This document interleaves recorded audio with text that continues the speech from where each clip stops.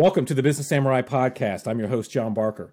Got a special guest today that I met, several years ago, pre-COVID, pre-everything, back in my Culpeper days when I was working on the Broadband Steering Committee, trying to assist them. It's Dr. Christopher Ali. He's Associate Professor in the Department of Media Studies. Hold on a second. I'm going to need my glasses because I realize I've degraded since last year. So Dr. Christopher Ali is an associate professor in the Department of Media Studies at the University of Virginia. He holds a Ph.D. in communication studies from the University of Pennsylvania. His research interests include communication policy and regulation, rural broadband, critical political economy, critical geography, media localism, and local news. Christopher's work has been published in the New York Times, The Hill, and Realtor Magazine, and is a frequent commentator on the subjects of broadband, media policy, and local news with interviews in the Washington Post, Los Angeles Times, NPR, CNET, CBC, Bloomberg, and a whole bunch of other major national and international news outlets. Christopher's current research focuses on broadband policy and the deployment in the United States, specifically in rural areas. His recently released book, Farm Fresh Broadband, The Politics of Rural Connectivity, examines the complicated terrain of rural broadband policy in the United States. Farm Fresh unpacks the politics of broadband policy, asking why millions of rural Americans lack broadband access and why the federal government and large providers are not doing more to connect the unconnected. And I felt like that was a mouthful as I was saying that, but that is extremely impressive. Christopher, thanks for taking the time to be here. Thanks for having me. This is great. No, this is awesome. And because I have had that experience working in a local community and trying to get some inroads, and it's been some time since we've got connected. And of course, there's some stuff in the infrastructure bill that's been released. Wanted to kind of lay the groundwork of where things are. Having watched a recent presentation you did at UVA, looks like some of the stuff still a little stuck, but maybe there's a little light at the end of the tunnel. Yeah, there is a lot going on and a lot of buzz, obviously, around broadband. The highlight here is the infrastructure package. And the infrastructure package allocated $65 billion for broadband, $42 billion of which will go to deployment, and then $14 billion of which will go to affordability, called the Affordable Connectivity Program, and then another $3 billion will go towards digital equity and inclusion projects. So this is amazing. This is the largest public investment in telecommunications in the country's history. And so it's going to take a while to get down the pipes, right? So the National Telecommunications and Information Administration, the NTIA, has jurisdiction over all of this money. So right now it's crafting the rules around how states will be able to access the money. Because what's going to happen is that NTIA holds the piggy bank, then it gives money to states, and then it will be up to the states to decide who gets that money for broadband deployment. So all eyes will, of course, be on Virginia. And one of the really interesting things, I should say, Virginia eyes will be on Virginia. And one of the really interesting things that the infrastructure bill requires is it requires every state to work with localities and regional entities to create a statewide broadband plan. And this is going to be really important. Here in Virginia, we've had one. It's the Commonwealth Connect, but a lot of states don't have them. And it's going to force even us to revamp and reimagine our broadband priorities for the next 5 years. So I think this is going to be really important. And every state's going to craft these plans differently. For those who are interested in the role of counties, for instance, in broadband, which is something that I'm really interested in, I think we're going to see counties play a tremendous role in the allocation of this money and even getting some of this money to do some really great broadband projects. So really exciting stuff to be following right now in the broadband policy world. No, that's good to hear. And I wanted to figure out a flow through the conversation so it makes sense, but I'll integrate my experience having worked with representatives of the county, some contractors that have come in back in years past, as well as making sure everybody comes into this conversation going, hey, I live in this rural community. We don't have, why not?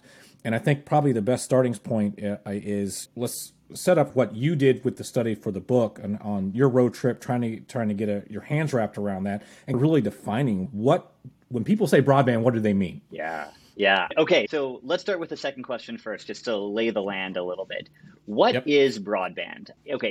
In lay speak and everyday, broadband is high speed internet access that will allow you to do, for instance, what we're doing here, a two-way video conversation. That's broadband. If we start to get technical, the Federal Communications Commission defines broadband as an always-on internet connection of 25 megabits per second download, 3 megabits per second upload. Outdated. And it's often depicted, for those of you watching it, as 25/3. You'll see this number a lot. And it is absolutely an outdated speed. So at 25/3, if this is a service you're legitimately getting, not what you're paying for, but if you're actually getting 25/3, someone living on their own probably won't have a problem streaming Netflix or playing some games or doing this two-way video conversation. The problem becomes what happens when you don't live alone. What happens when you've got your family, your partner, you've got kids, you're living in an apartment building, you're living in a sorority, right? When you've got multiple users on the network, 25/3 will collapse pretty quickly. And this is what we saw particularly during the pandemic. Everyone was thinking, oh, we pay for good broadband, so we won't have a problem working or studying from home. And then in our case, my husband and I get on a Zoom call, two different Zoom calls in the house, and we're buffering, even though we're paying an arm and a leg. Our broadband was not good enough for what the pandemic forced us to do.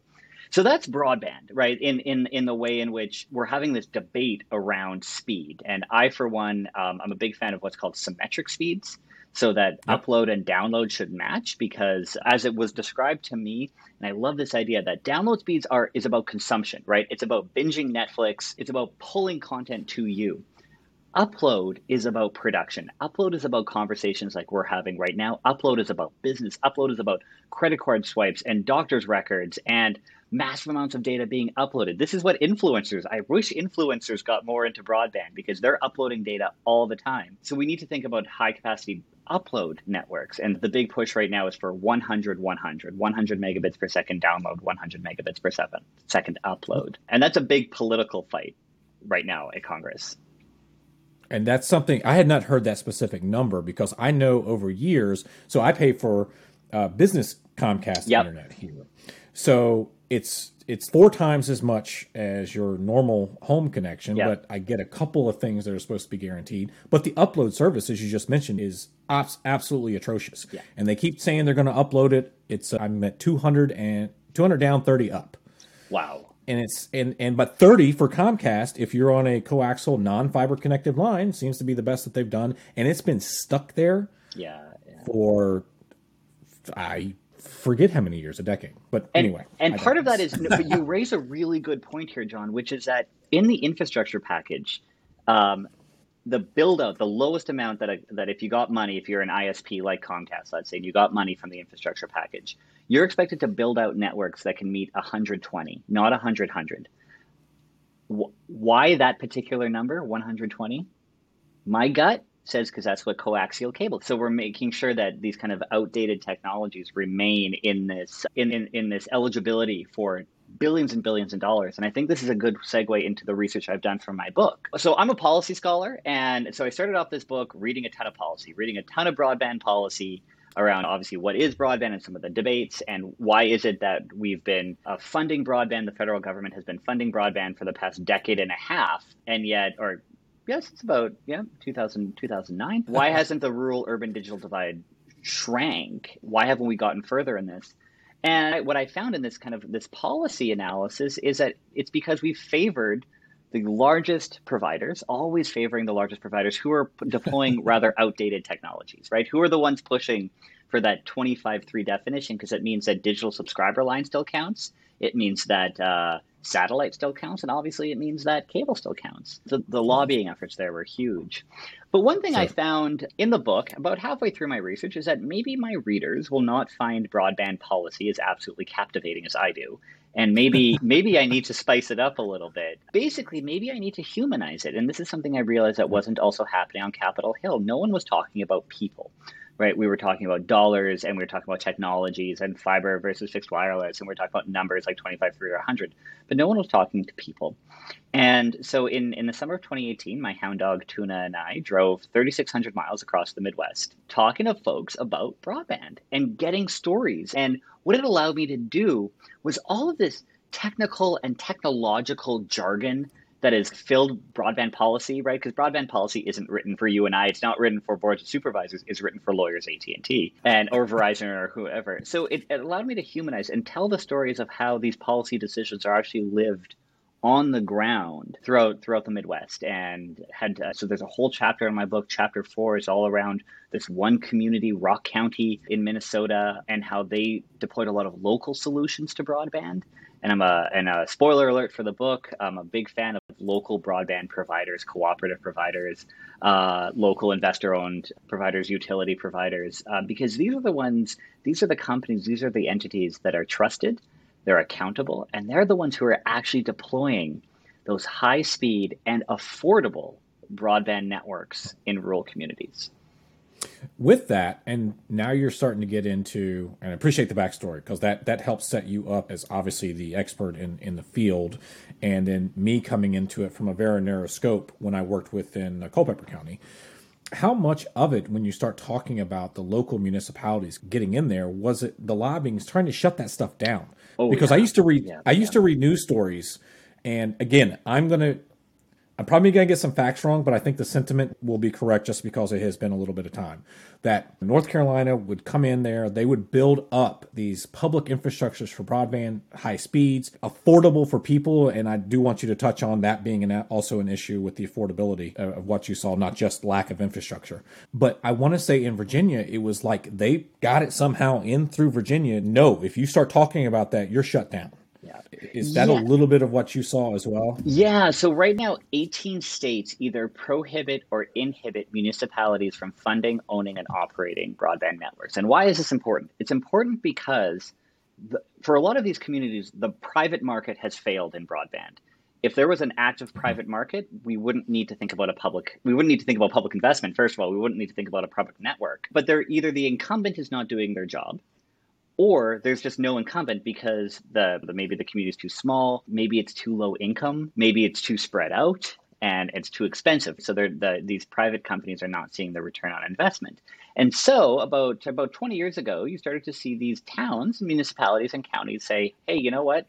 Comcast isn't coming to us anytime soon. We're going to figure out a way to network by ourselves.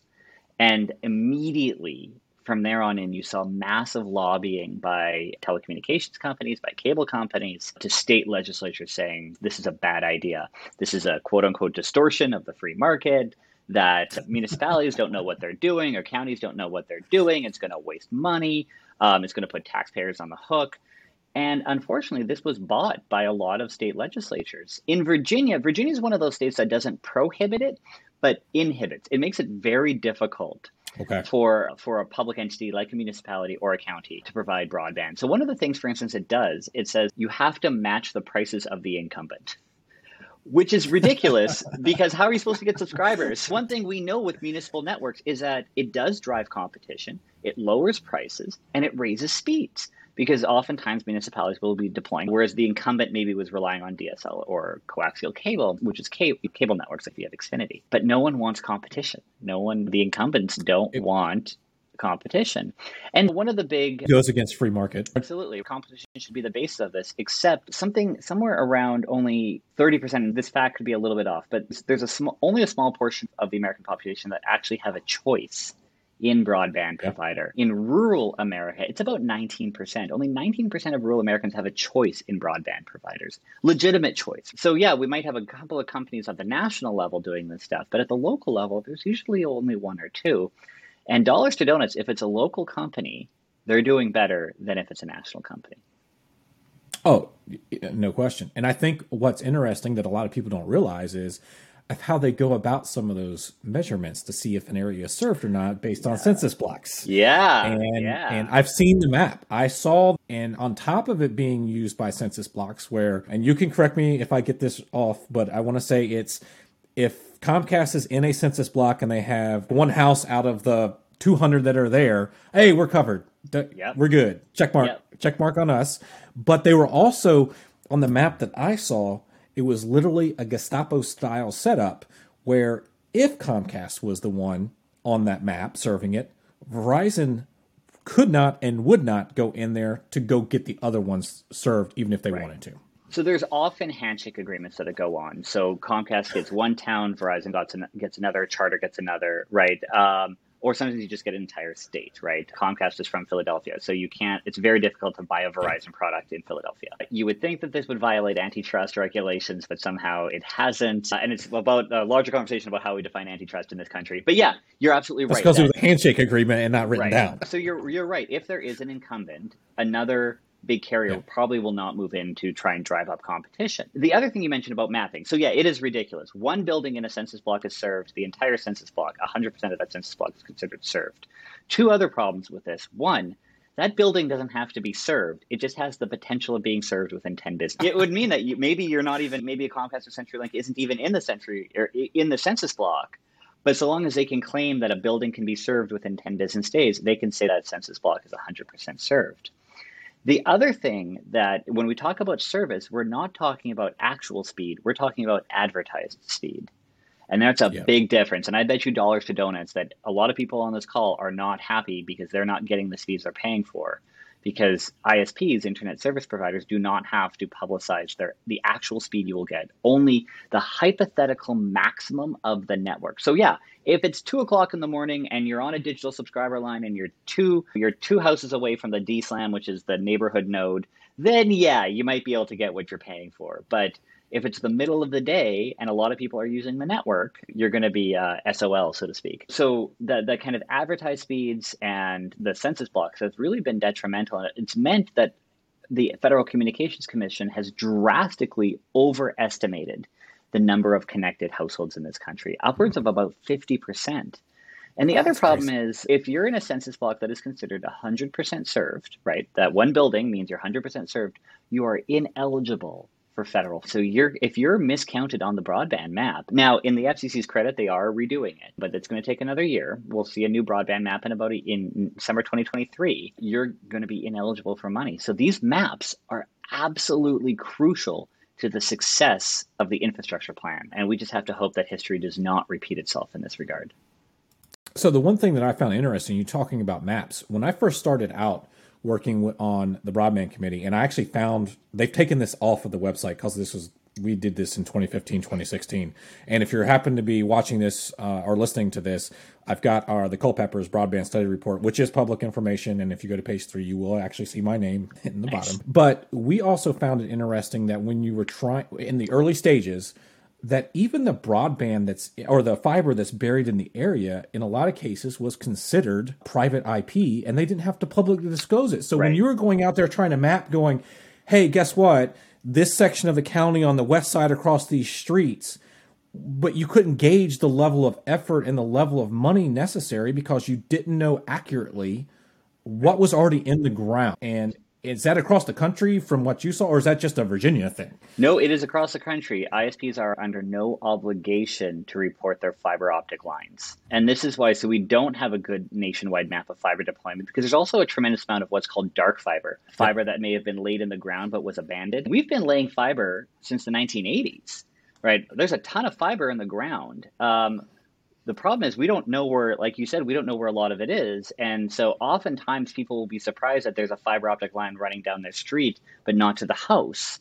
And that obviously is causing a lot of frustration. But no, ISPs are under no obligation to report their deployment in terms of technology, in terms of the actual wires in the ground or strung up on those telephone poles.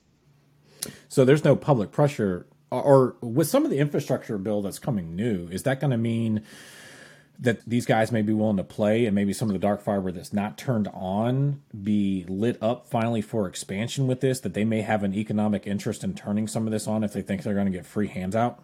Yeah, we're not really sure. One of the interesting things that is in the infrastructure package and the FCC is just rolling out now is like a nutrition, they call it a nutritional guide for broadband, so that now when you subscribe to broadband, you will actually get a rundown of actual speeds in different times, and you'll actually get a cost breakdown for the first time. Because that's the other thing, ISPs were not required to declare price, and Americans pay the most out of any developed nation in the world for broadband. Yep. So they're calling it an informational guide, like you would look at the back of a box of cereal, and you'd see the nutritional values, and here you'll have how the network is actually performing.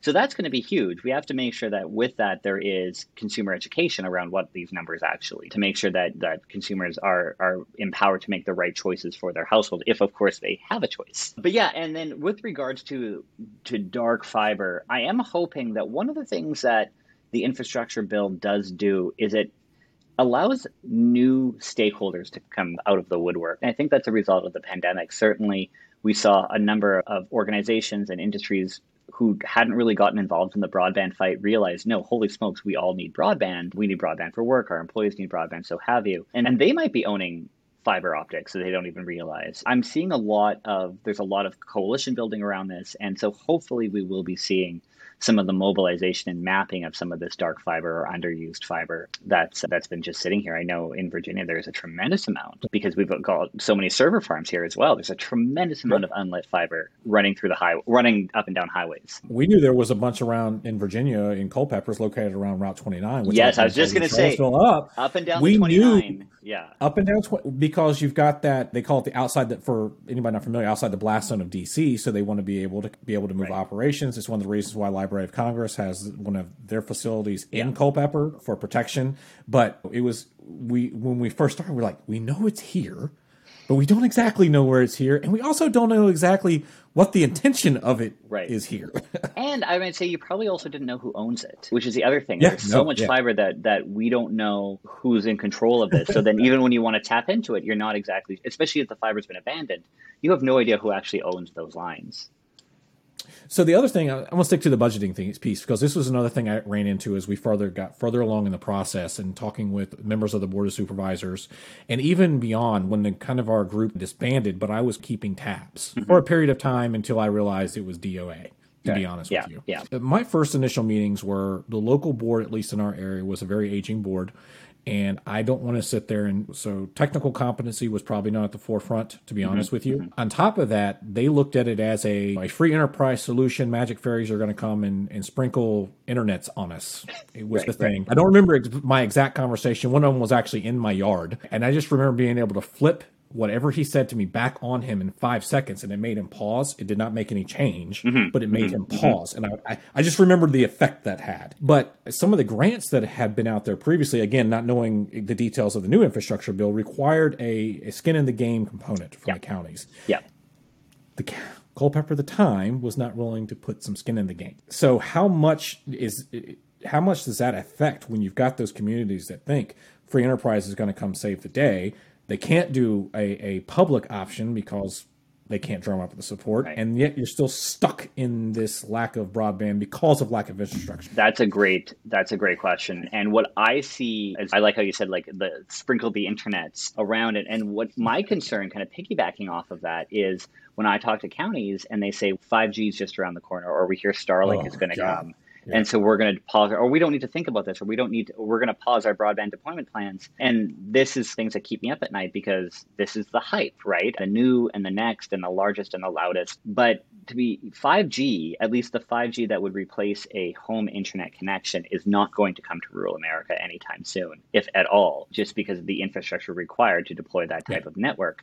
Starlink is also picking and choosing really house by house who they're going to serve. In 2018, Elon Musk says, I'm going to connect this world. Then a few years later, he's saying, I'm going to connect rural America. And now he's saying, I'm going to connect just a couple of houses here. And the buy-in, of course, is also very expensive for Starlink. And the network connection is uncertain. It's certainly been dialed down. Originally, it was promised it would compete with fiber optics and 5G. Yeah. And now it's looking more like it will compete with cable. So not bad if you've been living off satellite internet. Keeps getting pushed off. I got 2 clients now that need it. Horribly. But it just keeps... It gets... So there are options next on quarter, the ground. next quarter. Right. There are options on the ground right now. And this is, I think, where we need to be, encouraging our boards of supervisors to look at. And then you bring up the point that, yes, a lot of these programs, especially from USDA, require collateral or a matching component, sometimes 25%. But this is where we're actually seeing some really great use of CARES Act money. Every state's got buckets of money from CARES Act, and then counties got a lot of money. And so for a lot of these grants, Nelson County, for instance, was able to use the CARES Act money it got as that down payment to receive other loans and grants. So that's why we saw here in Central Virginia, we're seeing the massive deployment of Firefly broadband with the Central Virginia Electric Cooperative. It's because Nelson County was really able to parlay its COVID money into kind of champion this one provider, which I think is really great. And there's a lot of counties who have used CARES Act money in this way to use it as the matching component. It's awful that it took a pandemic with colossal loss of life for us to realize that this is not a luxury, and that it's not just about getting some broadband or some internet out to people, but it's about those high-speed affordable networks. And hopefully that energy and that commitment to connectivity will extend to this next round of federal funding. No, and it's crazy you mentioned that, because after having went through this pretty close with some people in Culpeper, my wife is the assistant principal in Stafford. And when the pandemic started, I remember they sent everybody home, and then her first thing was, I don't know how we're going to function. Yeah. And then I heard through the grapevine about the technology director of the county kind of going, I've got to figure out how to solve the broadband internet issue for everyone. And I did not know him. I still don't know him. I hope to meet him soon. And I shot him a note back then. I said, man, I lived with this. Do not try to do this on your own. You're going to break yourself in half, and you need to go get every political person involved to try to figure out some resources. So then you get the mobile hotspot thing that's going around there. But to me, that's a stopgap solution where they have to spend on a dime versus a long-term thing. And I just don't see anything else having changed, at least dramatically. Aside from a national shortage of hotspots now. So you're absolutely right. These are definitely stopgaps so that particularly school children could get something, right? Now the question is, what types of technologies are we going to be looking to deploy? When the president first announced the infrastructure package, he used this term future-proof. And he said we wanted future-proof networks. And typically, the word future-proof is a metaphor for fiber. Sure, yep. And I have to admit that when I wrote my book, I was like, everybody needs fiber. I've softened a little bit on that. And I'm not endorsing DSL or coaxial cable, but I am seeing, particularly for agricultural communities, the value of fixed wireless. So long as, and what fixed wireless is, sorry, I should back up, is that when you receive your home internet wirelessly from a tower that might service your neighborhood or even your entire town, so long as that tower is connected to a fiber optic network on the back, consumers are going to get some pretty good speeds. It's going to be comparable to cable, which could be a game changer for a lot of these agricultural communities, which are incredibly spread out, where fiber to the home is going to get incredibly expensive. And so what I'm seeing a lot of communities do is, let's say they'll do fiber to the curb, maybe fiber to the business, and then set up a ring of fixed wireless for residential. And that's a good stopgap as you look to deploy further fiber into the community. And so I guess I'm softening in my old age about the fact that we also need to make sure that communities are making the best choices for themselves, because fiber is expensive, between $27,000 and $100,000 a mile. If you're a super spread out county, that it's going to run you tens of millions of dollars, whereas a fixed wireless network, so long as you have a good line of sight and there are no pine trees in the way, it will be a good stopgap. And I'm hoping that, and I think this, I'll back up and say this is part of the job that folks like you and I can play, which is to make sure that communities have the right information to make the right choices for them, rather than AT&T or Verizon or Comcast driving up with a briefing book to a board of supervisors and saying, "Here, we'll do it for you," because that's the stuff that keeps me up at night. I want to tell you one thing, and I'm not supposed to know this, but this is something I saw as things had dropped down, is the difference in public and private positions from some of the big telecoms, where you'll read a news story, hey, guess what? One of these guys, we're going to partner up and we're going to make this happen. We're behind you. We know you need this to happen. And then the next day you get a cease and desist letter from pretty much the same people. Is that pretty prevalent for them? I don't understand particularly if you're getting grant money or federal funding, so it's not completely on the telecom itself, to go, all right, you're going to scale of economies. You're going to make some money off this long one. You're not footing the bill. Why do that?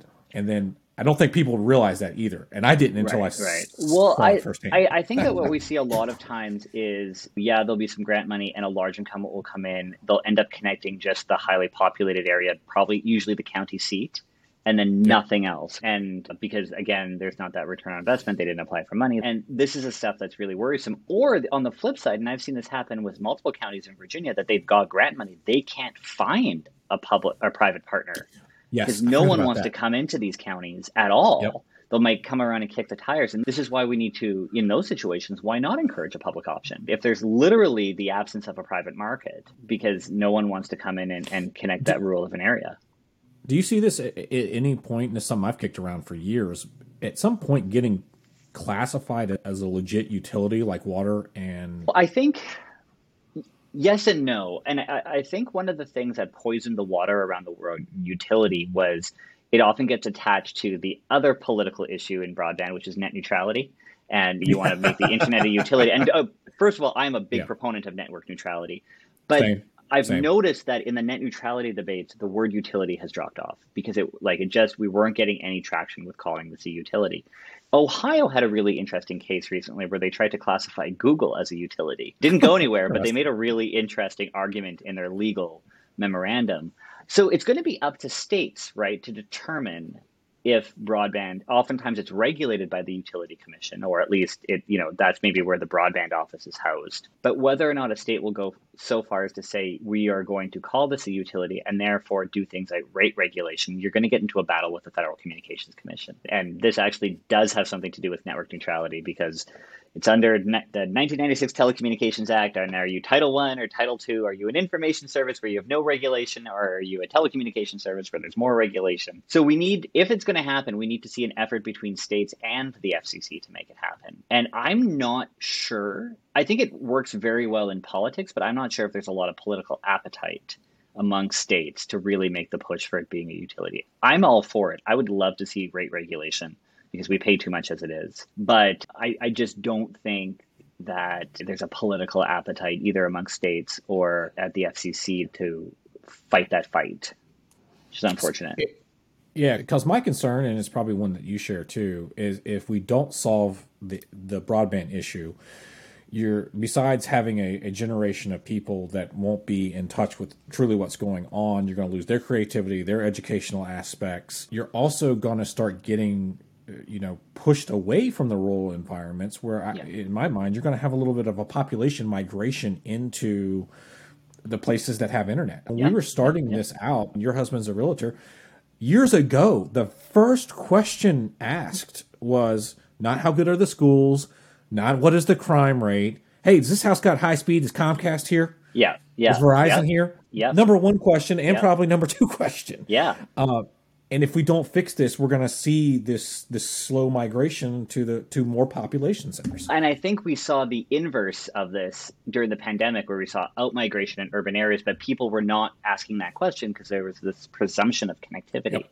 So Ben, my husband, certainly saw, and he obviously knows the broadband conversation in and out. Yep. He often has to volunteer some of this information and say, let's talk about what the internet is. What do you need in terms of your internet connectivity? Are you, for instance, in the tech sector and you're looking to remote commute?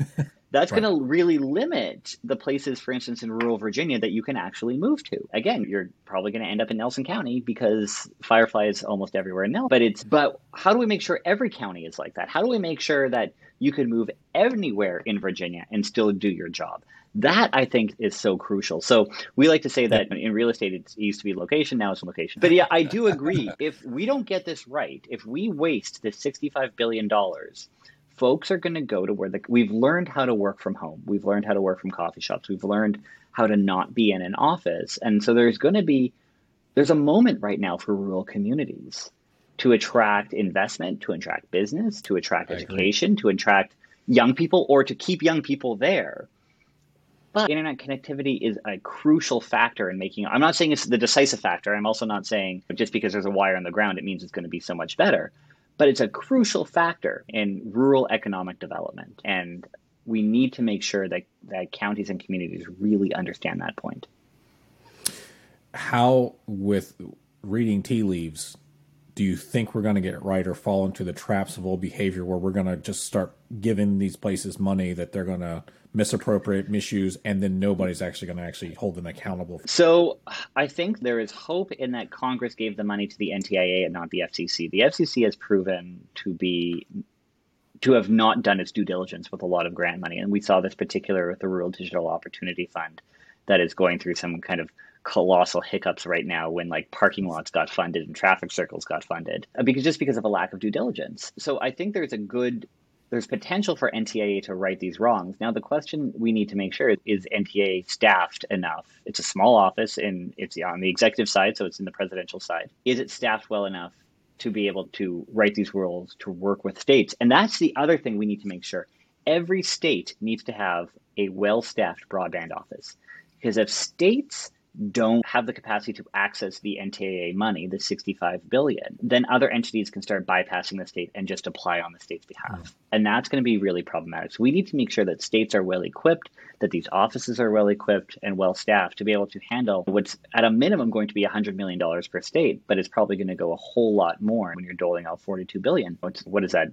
It's less than $1 billion a state, but not that far off. Virginia, for instance, is poised to get a lot of money. We need to make sure that we are positioned to access it, or history will repeat itself and the incumbents will just come in and say, trust us, we'll do it, and they'll get the money.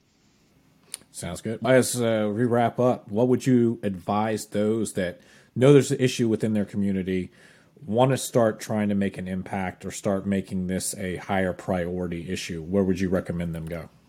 Boards of supervisors. I think boards of supervisors have a tremendous amount of untapped power in it. So if your county doesn't have a broadband plan, if your town doesn't have a broadband plan, you should be talking at the local level, because this is going to be crucial then to access state money and federal money. You need to start with that broadband plan. You need to get your boards of supervisors on board. And it often starts with just you need one digital champion who's going to try and champion this through. But as you said, you need to get the other elected officials on board. And to me, that's board of supervisors. At least, and in Virginia, obviously, since cities are different, like you'll need to get, if you're in a city or municipality, you'll need to get your local officials there. But I think that is going to be absolutely crucial to develop a concrete broadband plan so that when the Commonwealth of Virginia is saying, hey, we've got whatever, $1 billion in broadband funding, the communities and counties will be equipped and ready to apply for that money. Right. So that's what I say. Go local. Go local. No, absolutely. And I would throw in, if you're an elected official happen to be listening to this, that find some other technical resources within your community that are already other business owners to get involved. I saw that lacking. I was the only one on the entire rural broadband committee for Culpeper that had any technology experience. And I appreciated, don't get me wrong, I really appreciated having the other people going, hey, this is a problem. I kid you not, every single other one was a real estate agent in the case that I was in, because it's directly impacted what they did day Absolutely. in and day. We've got to build our stakeholder coalitions, right? Every business is a stakeholder. So if you're doing credit card transactions, you have a stake in broadband deployment in your community. So let's mobilize all of these to make sure that everybody is connected. Absolutely. If anybody wants to reach out to you, connect. I'm going to have all the links to your previous presentations. If you want all of the facts and figures, the links to the book in the show note. But if anybody wants to reach out to you directly, what's the best place? So 2 places. One, my email, cali@virginia.edu. And you can also find me on Twitter @Ali_Christopher. Awesome. And yes, and you can see pictures of his dogs and everything else. Broadband. No, I appreciate the time. This is great catching up. Thanks for having me. This has been great. Yeah, no, appreciate it. Let me